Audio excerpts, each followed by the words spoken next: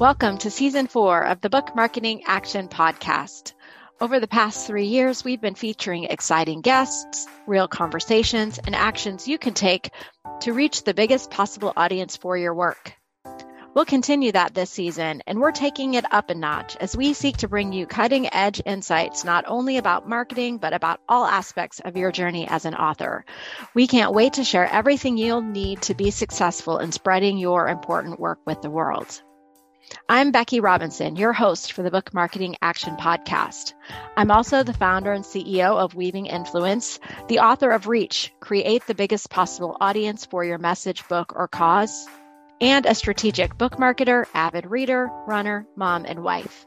Thank you for choosing to learn with me, and I hope you'll take action as a result of listening to this show. If you benefit from the show, please subscribe, rate, and review to help us reach more listeners. Also, be sure to visit weavinginfluence.com and click the blog tab to find all the notes and links for each show. Hello, everyone, and welcome. I'm Becky Robinson, and I'm so thrilled to be with you for another episode of the Book Marketing Action Podcast. And today I am joined by AJ Harper, who is the author of Write a Must Read, Craft a Book That Changes Lives, Including Your Own. And one of the interesting things about this book that I've just begun reading is it was recommended to me by a client of mine, basically acting out what AJ says you want to have happen with your book. You want people to read your book and love your book and recommend it to others. So I'm sure we'll be talking a little bit about that. But AJ, welcome. And would you share with our listeners anything else you'd like them to know about your work in the world? Sure. I am a former ghostwriter who left the profession so I could keep my sanity, but also teach people how to write a very specific type of book, which is a book that is designed to help somebody make something better, their business, their love life, their relationships, their spirituality, whatever it is. That's a prescriptive nonfiction book. And when I was a ghost, I learned how to do that in a way that actually delivered on the promise. And I call that method Reader First. And that's the craft I teach in the book you mentioned. And it's the craft I teach in my book workshop twice a year. And that's what I love to do now that I'm not ghostwriting anymore. I do write still with a known business author, Mike Michalowicz, who's probably most famous for the book Profit First, but also we wrote Pumpkin Plan, Clockwork, and a few others. And I think that's there's other stuff to know about me, but that's basically the main stuff. Well, thank you so much for that. And I would love to just pick up on what you said about this approach that you teach in your workshops and in the book called Reader First. Can you tell us a little bit more about what that means to you? Sure. Well, I believe that a book is not about something, it's for someone. And that is the critical shift that I think nonfiction authors need to make so that they're writing a book that meets a reader where they are on page 1 and delivers on the promise that the reader needs by the end of the book. And when you put a reader first, you then are considering exactly who they are, where they're starting from, what they want, what their perception of obstacles is, and also how they would describe the problem. But then also, this is the really key part, staying with them the whole way through the book. So not just in how you market it or how you plan to build it, but what's it like to receive this content for the first time? If the first time you ever hear something is in this book, what's it like to realize that? What's it like to try something that you ask a reader to do? And so to always consider them in the decisions you make and how you approach sharing your content. Because we have a tendency to think my stories, my stuff, my ideas, and it is, but the way a reader receives it is very different. So when you're mindful of that, then they feel supported the whole way through and they're more likely to finish the book. So maybe you can help me with this, AJ. In the book, you say reader first, and there's a longer phrase. Can you share that with our listeners? Well, I say reader first, last, and always. And then that's just to say, please believe me. Please care about the reader from the beginning all the way through and every time you think about the reader. And that includes book marketing because we do all these marketing things because someone told us to, or we think it might work, or we see someone else do it. But when you apply reader first to marketing, it's where do my people hang out and what kind of value can I give them, what resonates with them, versus trying to do things from our own vantage point. That is super helpful. Well, so one thing that immediately resonated with me as I was diving into your book, AJ, was this idea that if you want to write a must-read book, it's not fast or easy. Can you talk to our listeners a little bit about that? Yeah, I mean, I came up in the industry. I started about almost 17 years ago. And I didn't know any better. So I just wrote a bunch of stuff. There's a lot of stuff that I wrote as a ghostwriter that I would never want to write now, but I'm glad I did, because I learned about this mentality of, well, my book is just a better business card. And so I'm checking this box, and then that's going to raise my profile, and I'll get more leads, or I'll get higher speaking fees, or whatever. And that made good sense to me at the time. But the problem is, people weren't reading those books, and books are still sold by word of mouth. They're still sold by, you've got to read this book. Oh my gosh. Right. And that does more to get a book sold than an advertisement or other things like that. So when a book hits a tipping point, it's usually because a bunch of people read it and a bunch of people told more people, this book really helped me. You got to read this book. But you can't get that if no one reads it. And with prescriptive nonfiction, you also can't get that if it doesn't deliver the promised change. So that's the other key thing. It's not just getting them to read it, it's also getting them to do the stuff. And if they do the stuff, then the change happens, then they tell everybody. Well, I love that. And in the book, you describe this as the reader transformation sequence. So can you walk us through all the steps of the reader transformation sequence? I can. So it's this 5 steps. It's people will buy the book because they think you have the solution to the problem. And this is usually where most book positioning sort of ends, right? But they'll read the book because they feel seen by you. They feel like you see them, you get them. And that has to happen on page 1. But it also needs to happen all the way through. They can't feel like you don't know them anymore later in the book. The third is they'll finish the book, they'll finish reading it if they trust you. And that trust comes in many ways. And transparency and honesty and feeling that your content is inclusive to them. There's all sorts of factors in getting that trust. And then they'll act on, so they'll do the thing.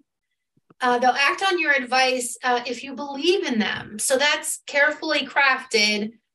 It's beyond you can do this. It's really thinking about how you communicate with your reader to show that the thing you're asking them to do, or the multiple things, is doable for them.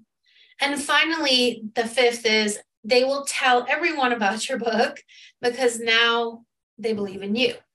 And they believe in you, the author, because of all those other 4 things. So I think we often just don't get past the first one, which is buy. And I'm calling on people to think about all the rest of those steps. Yeah, I think those steps are super helpful. And I'm curious about what you think. I have a bias about giving books away. So my book came out in April. I think yours came out a little bit after that, right? May, yeah. May. So we're kind of like book sisters. And I often coach authors to give away as many copies of their book as they can. So how might your reader transformation sequence be different if someone receives the book as a gift or as part of a, sales cycle or some other approach? I don't really think it's different. I mean, hopefully the messaging on the cover and any other supportive information about the book when it comes to them handles that first part, which is buy. Then the rest you're already doing. So I don't really think it's different. And I agree with you. I think giving books away for free in the beginning is important because, again, you want to get that tipping point where enough people are reading so that eventually enough people are reading and you don't know where your sales are coming from anymore. Certainly so. Well, one of the things I'm thinking about as I look at your book, AJ, it's right here next to me as we're talking, is that we can communicate that we get or hear or see our reader even through our title and our subtitle. Mm-hmm. So, how critical is the selection of the title and subtitle? Because I can imagine for the people that you want to buy your book, AJ, they are immediately resonating with write a must read. Well, yeah, that's what every author wants. Craft a book that changes lives, including your own. Yeah, I want my book to change other people's lives. I want the book to change my life and my career. Like you've nailed it in your title and subtitle. So would you be willing to share with us like how you landed on that? Sure. And what you coach authors about as it relates to the selection of their title and subtitle? Sure. Well, first of all, I don't think everybody wants to read my book based on that title, actually, authors. There's so many books about writing, and my people wouldn't respond. If you want to just get a book out there, or you're more concerned about having a bestseller or something like that, my book might not be your book, and the word craft, I think, also attracts folks on purpose. It is a craft that I teach, and if you're just trying to get it done, you don't want to learn how to do it necessarily. You just want to get it done, right? So not necessarily get better at it to do more. So I think there's things that would turn away certain folks. But in terms of how did I come at it? So I've always said, when you write a book that changes lives, that leads to your life changing. Because if people are genuinely different because of something that you wrote, then the opportunities that most people get with any book is just a catapult. It's just like, a million times more. Because it's not just having a book, it's having an effect on someone. And then I've seen it happen with my former clients and others in the sort of thought leadership space. Those that wrote a book that people absolutely adored and couldn't put down have very different careers and businesses than those who just checked a box. So that's something I've always said. I knew I wanted that to be the subtitle. Write a must read. I was down to several titles. When I work with students in my workshop, I have a titling tool. So a workshop exercise of breaking down different types of titles, promise titles, solution titles, problem titles, etc., and mixes of those that I ask them to brainstorm, just thinking, well, if I just do a problem version, what are some that I could do? And then that helps them to think through, because we have a tendency to try and just come up with a title out of thin air. And by having this disciplined process of thinking, okay, if I only did titles that were a promise, what will all these be? And mine came from the same exercise. Mine is actually is the promise title. But I for a long time wanted it to be called Reader First. And then I realized that unless you're my student, you don't really know what that means. So I went with a different version. But I think it's important to brainstorm based on types of titles that either show the reader you get their problem, show the reader you can give them the promise they want, show the reader you have the solution, and then figure out what's going to resonate through a process of testing. I think testing is really, really important. We shouldn't just go on our gut. I agree with that. Although listening to you, I'm thinking about my own process of landing on a title. And the working title that I was using for my book before it was published was Famous to a Few. And the promise or the idea was that most of us who write and market books or have ideas to share are never going to be famous, like, household name famous, but that if we choose to invest in showing up with value to the people who need the ideas that we're sharing, we can become famous to a few. And I loved it. And it bombed out in the title surveys. Yeah. So I ended up with the title Reach, which I love and which That's has such a good title. Thank you. It has served me well. There's also like this process I went through with the subtitle, because the subtitle that I wanted was creating lasting impact for your message, book, or cause. And what came back from sales and marketing through my publisher and through the distributor, Penguin Random House, was that we needed to make a different promise. So the subtitle is create the biggest possible audience for your message, book, or cause. And the sales and marketing people thought that people would be drawn more to the idea of audience than they would to the idea of impact. But I like You're right. the idea of impact. I mean, I can see how you would want impact, but they're right. Yeah. They're right, audience. But I love that title, Reach. That's a great title. Well, thank you, AJ. Well, so you've mentioned to me before we started recording that you don't consider yourself a marketer, but certainly there's a lot of heavy lifting that if you write a great book, the marketing becomes so much easier. So one of the things you mentioned in a very short segment toward the end of your book is that if you take the time and invest your energy to have this reader first mentality and write a great book, you're going to be tired when it comes to marketing, which I just hear you on that, sister. I'm constantly coaching authors about trying to do marketing and writing at the same time, trying to have a sustainable approach, trying to reserve energy. So what's your go-to advice about how authors can overcome the fatigue that they might be experiencing when it comes time to market their book?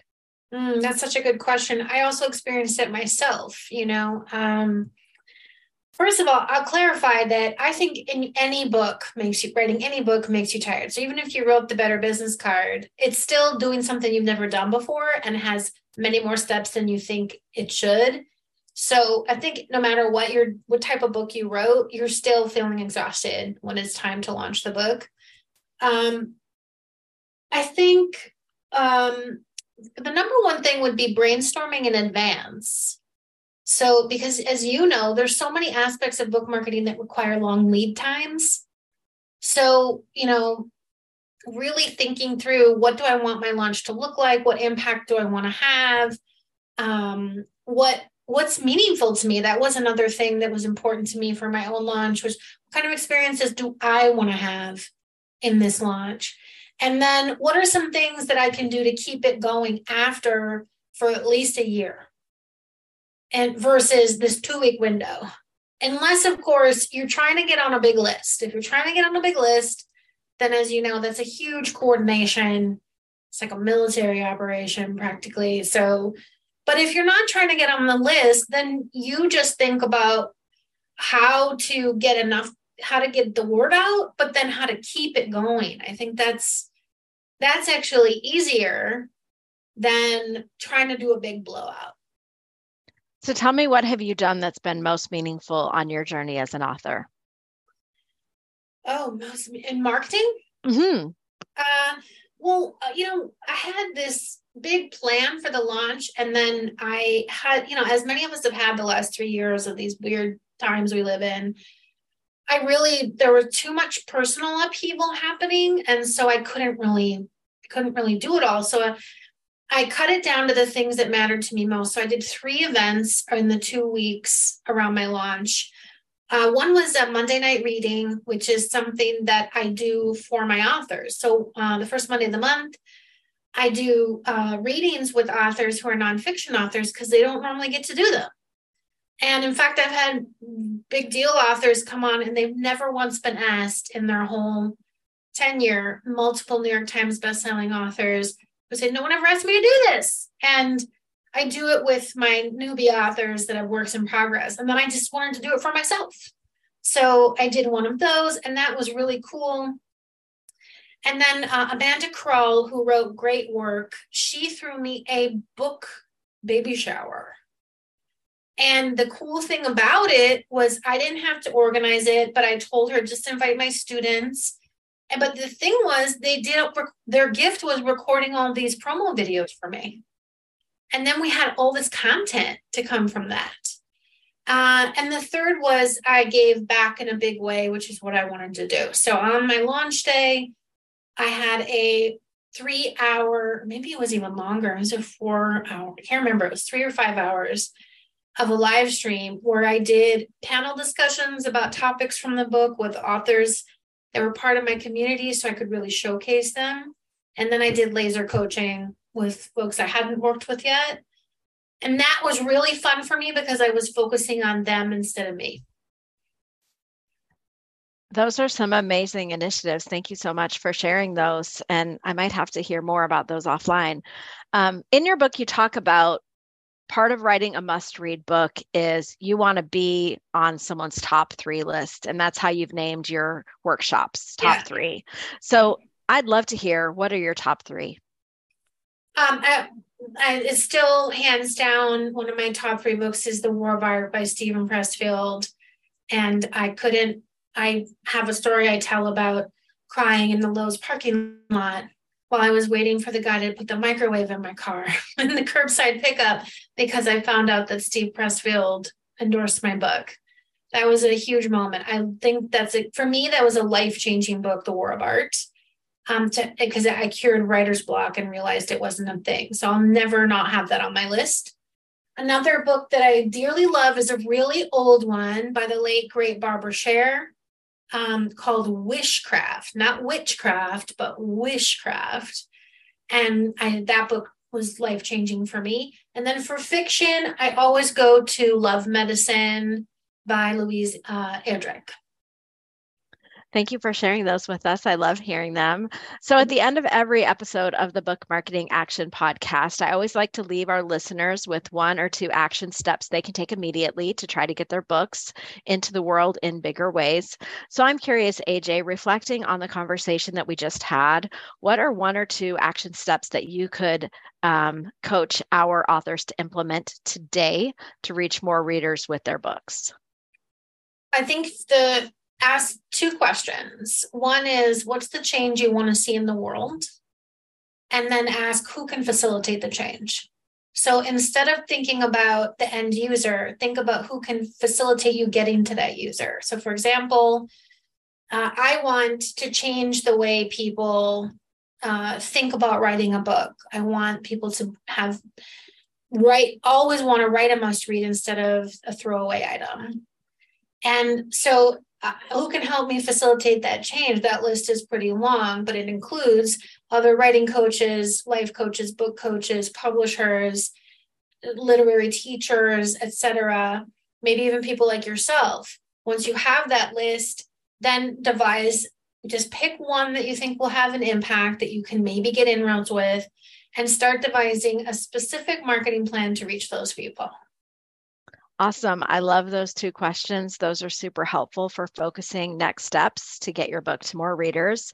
So AJ, before we wrap up, could you let folks know if they want to find out more about you and your work, where the best places are to do that online?